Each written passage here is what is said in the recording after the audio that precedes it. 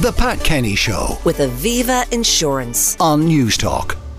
It was announced yesterday that the former Late Late Show presenter Ryan Tubridy will move to the UK to present morning radio on Virgin. Although he has left the national broadcaster, fingers are still being pointed within RTE as to how they have ended up in the current situation. Joining me now to talk about this in more detail is Ireland Editor of the Irish Independent, Fionnan Sheahan. Fionnan, good morning. Good morning, Pat. You've been looking through the minutes. Yeah, so this all began 8 months ago, and the official records of what was going on at the top level of RTE on the board were never available because the minutes of meetings weren't being produced.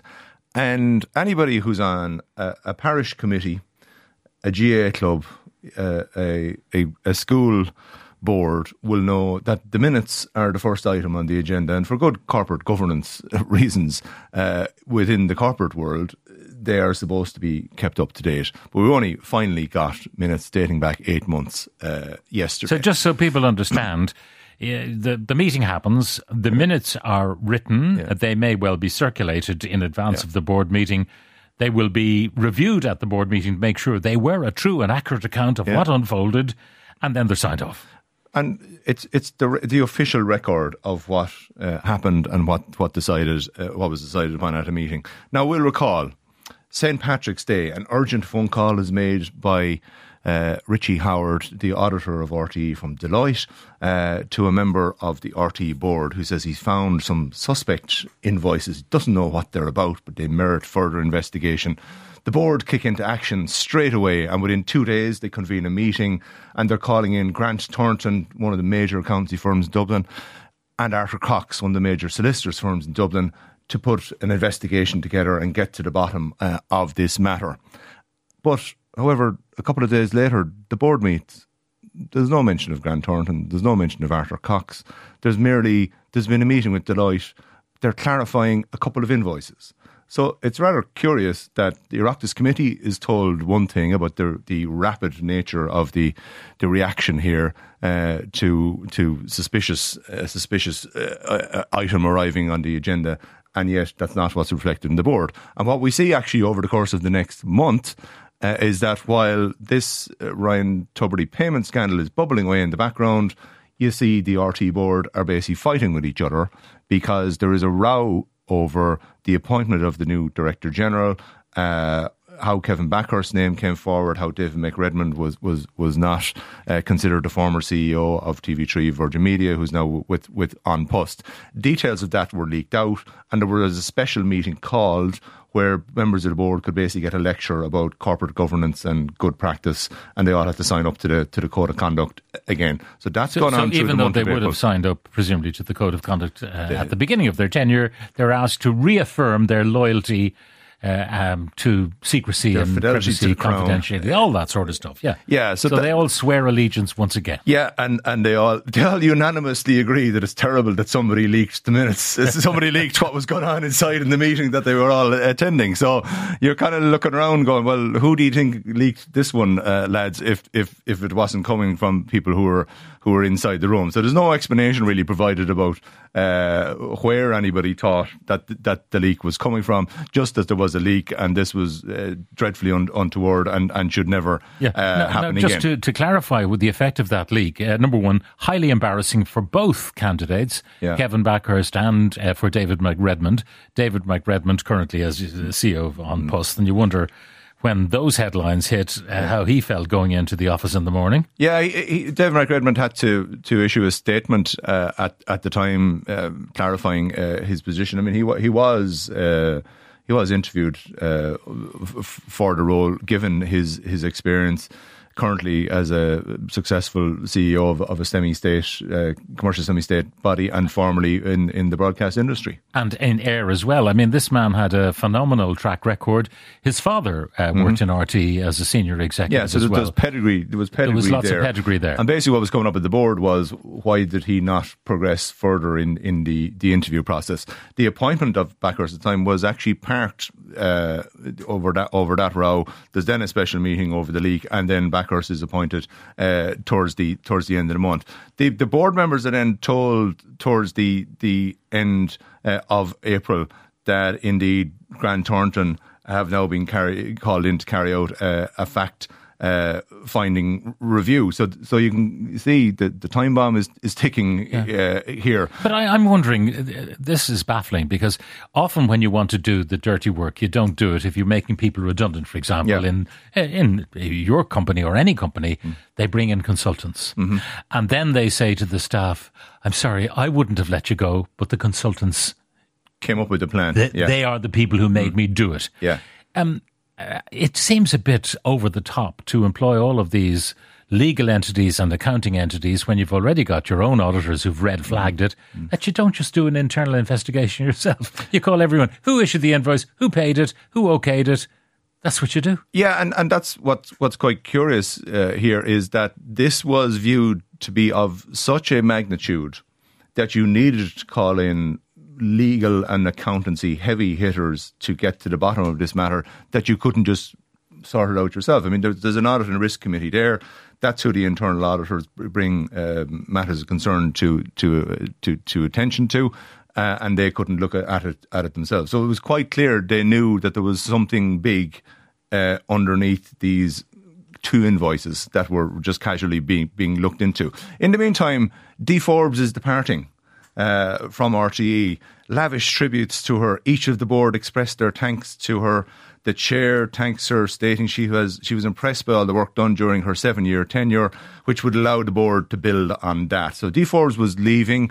That was that board meeting in May. She wasn't going to be around for the next board meeting in July. She was going to be gone by that stage. However, matters intervene in the meantime, and then this bombshell report about the Ryan Tubridy payments drops on the RTE board. Yeah. Now, it was conflated with another issue, which is the understatement of Ryan Tubridy's payments, which, as history then recorded, ultimately wasn't of Ryan Tubridy's doing at all. Mm-hmm. Not alone that, they had alerted the powers that be in RTE that there was a misstatement. Yeah, and what's curious is that there's a rather frantic week where the Grant Thornton report drops. We learned that right away. The board were told after that weekend that Dee Forbes had been asked to resign by Fionnan Sheahan, the chair of the RTE board. The reason that's significant is that clearly that wasn't a private matter just between Dee Forbes and Fionnan Sheahan. The entire board is told about that, but the minister isn't, and Fionnan Sheahan subsequently has to apologise a couple of weeks later for not telling the minister that she'd actually demanded that the Director General resign straight away. They also learned during the course of those meetings, yes, that Ryan Tubridy's salary for 2017, 18, 19 was understated, and that Grant Thornton had now been sent in to look at those. There's no reference in the board minutes, though, to this having nothing to do with Ryan Tubridy, that a report had been provided by the RTE Finance Department that clearly set out how it happened, which was ultimately verified. So this goes back to your point about why are you calling in external consultants to look at a matter when actually the information is available. Grant Thornton, over the course of 2 months, don't really come up with a whole lot more that the RTE board weren't told about on day one. And then going back to it, the fact that there was a statement in the Grant Thornton report that Noel Kelly and Ryan Tubridy were not at fault. Yeah. And that was never included in the initial explosive bombshell dropped by Fionnan Sheahan. No, and the initial explosive bombshell dropped by Fionnan Sheahan, she knew at that point that it was nothing to do with Ryan Tubridy, because Richard Collins, who was then the head of finance of RTE, told her that before any such statement was released. Why do you think, this is only speculation, why do you think she chose to land the two in the mess? That's the difficult thing now, because you're looking at this point. It went from basically Ryan Tubridy having a big issue about a series of 75 grand payments over the course of 3 years into an even bigger one across 6 years, and there was these mystery payments in the background, and what were they all about? When in fact there was an adequate explanation there already, and they didn't really have to broaden the matter out. Sure, they could correct the payments, but they could have said from the off, this part has nothing to do with Ryan Tubridy. They didn't. Now, what Ryan Tubridy had negotiated through his agent was the fact that they were going to do a series of gigs for 3 years with Renault, and who paid for it is between Renault and RTE. That was what was being negotiated. And then the gigs never happened. Now, in a situation, but Ryan Tubridy was paid for them. In a situation like that, the simple thing would be to say, hang on, Ryan, the gigs never happened. We think it's inappropriate. You should have got paid for them. So over the period of your forthcoming 5-year contract or whatever, we'll recoup the money, because that money would have been taxed and the tax would have been paid. Any commissions to the agent would have been paid. So it's not a question of just writing a cheque for 150 and handing it back, because you'd have to recoup money from the revenue and all. Very complicated. So a simple negotiation could have taken place. End of story. Yeah, it didn't. And it didn't. It didn't, because the reason why this money ended up being paid by RTE rather than the sponsor was because COVID-19 kicked in at the time. There were no gigs that he could do, but the then Director General, D. Forbes, had guaranteed Ryan Tubridy that he would receive payment regardless of what happened with the sponsors, whether it was a change of sponsor or some other matter intervened. It was almost sage-like prophecy that something was going to come down the track. So as a result, D. Forbes and RTE, rather than turn around going, listen, the situation has changed dramatically here now, we're not paying you the money, they still paid it to him, and that money Kevin Backer is now accepting that won't be repaid. But there was other fallout here, because, as you know, the ripple effect was that all sorts of issues got dragged in for RTE, and here's where the very serious matters arise for the RTE board, because we did have issues and questions then arising about matters like Toy Show the musical. It lost 2.2 million euros. It was a flop. Critics were unimpressed by it. Certainly the audiences were not impressed. They hired the one of the biggest venues available in Dublin to host it. Unmitigated disaster for RTE. But what's now emerged is that the board had been briefed on the Toy Show the musical in advance. They had been provided with figures, details, a presentation on it, and they didn't raise fundamental questions. Now, Fionnan Sheahan, who is currently the RTE chair, was not the RTE chair back when that issue was coming to a head. But she says there was no risk assessment taken, that the figures were stark, that there was a lapse of control and a lack of rigorous interrogation by the board. So she's turning around to members of her own board saying, you didn't do your job correctly. The question is, was it their job? I mean, you look at you can't accumulate without a bit of speculation. Yep. So that's the theory. If the Toy Show, the musical, had worked, I mean, it's not a river dance because it would be seasonal at best. Yeah. And the question of the choice of venue, the narrative, the story, Ryan Tubridy was not involved, not asked to be involved until a very late stage, at which point he said no. So it didn't have the ingredients for a hit.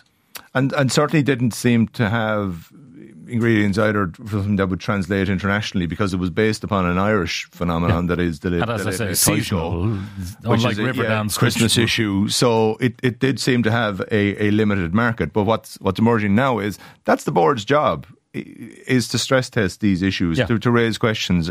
Are we sure about this? What are the figures underlying? Or else to up front and say, yes, this is risk. Yeah. And we're prepared to take it and be upfront about that. Which is what the chair, Maya Doherty, has said at an event that you hosted in recent weeks. She said it was worthwhile going down this route, that this was an exploration by RTE into new areas, that they had to take risks.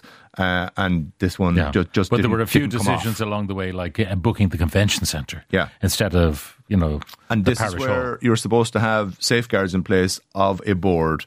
But the board claim it was a fait accompli. Members of the executive pointing the finger back at the board, basically saying, well, it had the blessing of the board, and that the chair was very involved in it. So you're basically seeing, again, there has been a departure from RTE over that issue. But what we're seeing is basically now the board knew a lot more than they've been letting on all along, really. Yeah.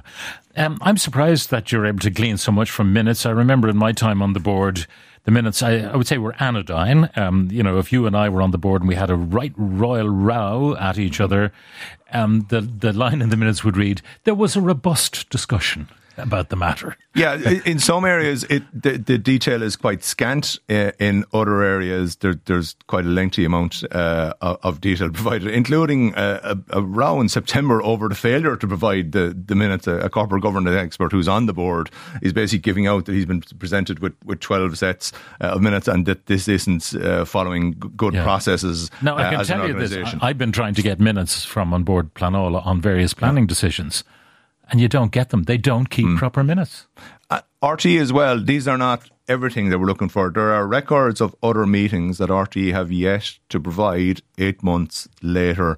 And given what we're learning out of this batch of documentation, we're waiting to see what else we're going to learn. Now, the other question really is about Ryan Tubridy himself. What do you think of his gig? Yeah, it's certainly interestingly constructed in that he moves to London and presents on a major radio show over there, but he has got a presence in Ireland as a result of his weekend show going out on 4 local radio stations in large metropolitan areas around the country. So he is effectively nationally available.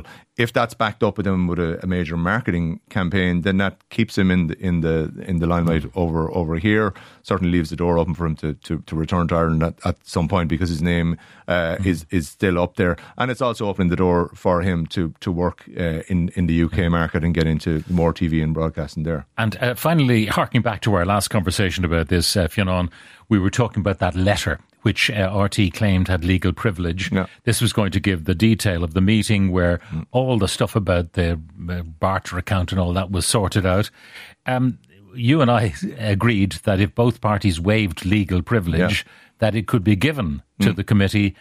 And literally, that's what happened. Yeah, this is the difficulty that RTE have. They haven't made their path any easier with the Oireachtas committees. They were digging in all along. We can't release this legal note. Privilege, attorney-client confidentiality, and so on prevents us from doing so. It wasn't basically until Kevin Backhurst was told your job won't be tenable if this excuse continues, and the Dáil Public Accounts Committee threatened to go down to the High Court to compel RTE to produce this, that a resolution was finally found, and that RTE provided the note via the interpreter of Arthur Cox solicitors, basically saying, look, this is a full and fair account of everything that happened at that meeting, and providing the minutes on a confidential basis. It's very difficult to see why RTE dug in so far, because it's got the backup now of the Oireachtas committees, and they're demanding more documentation.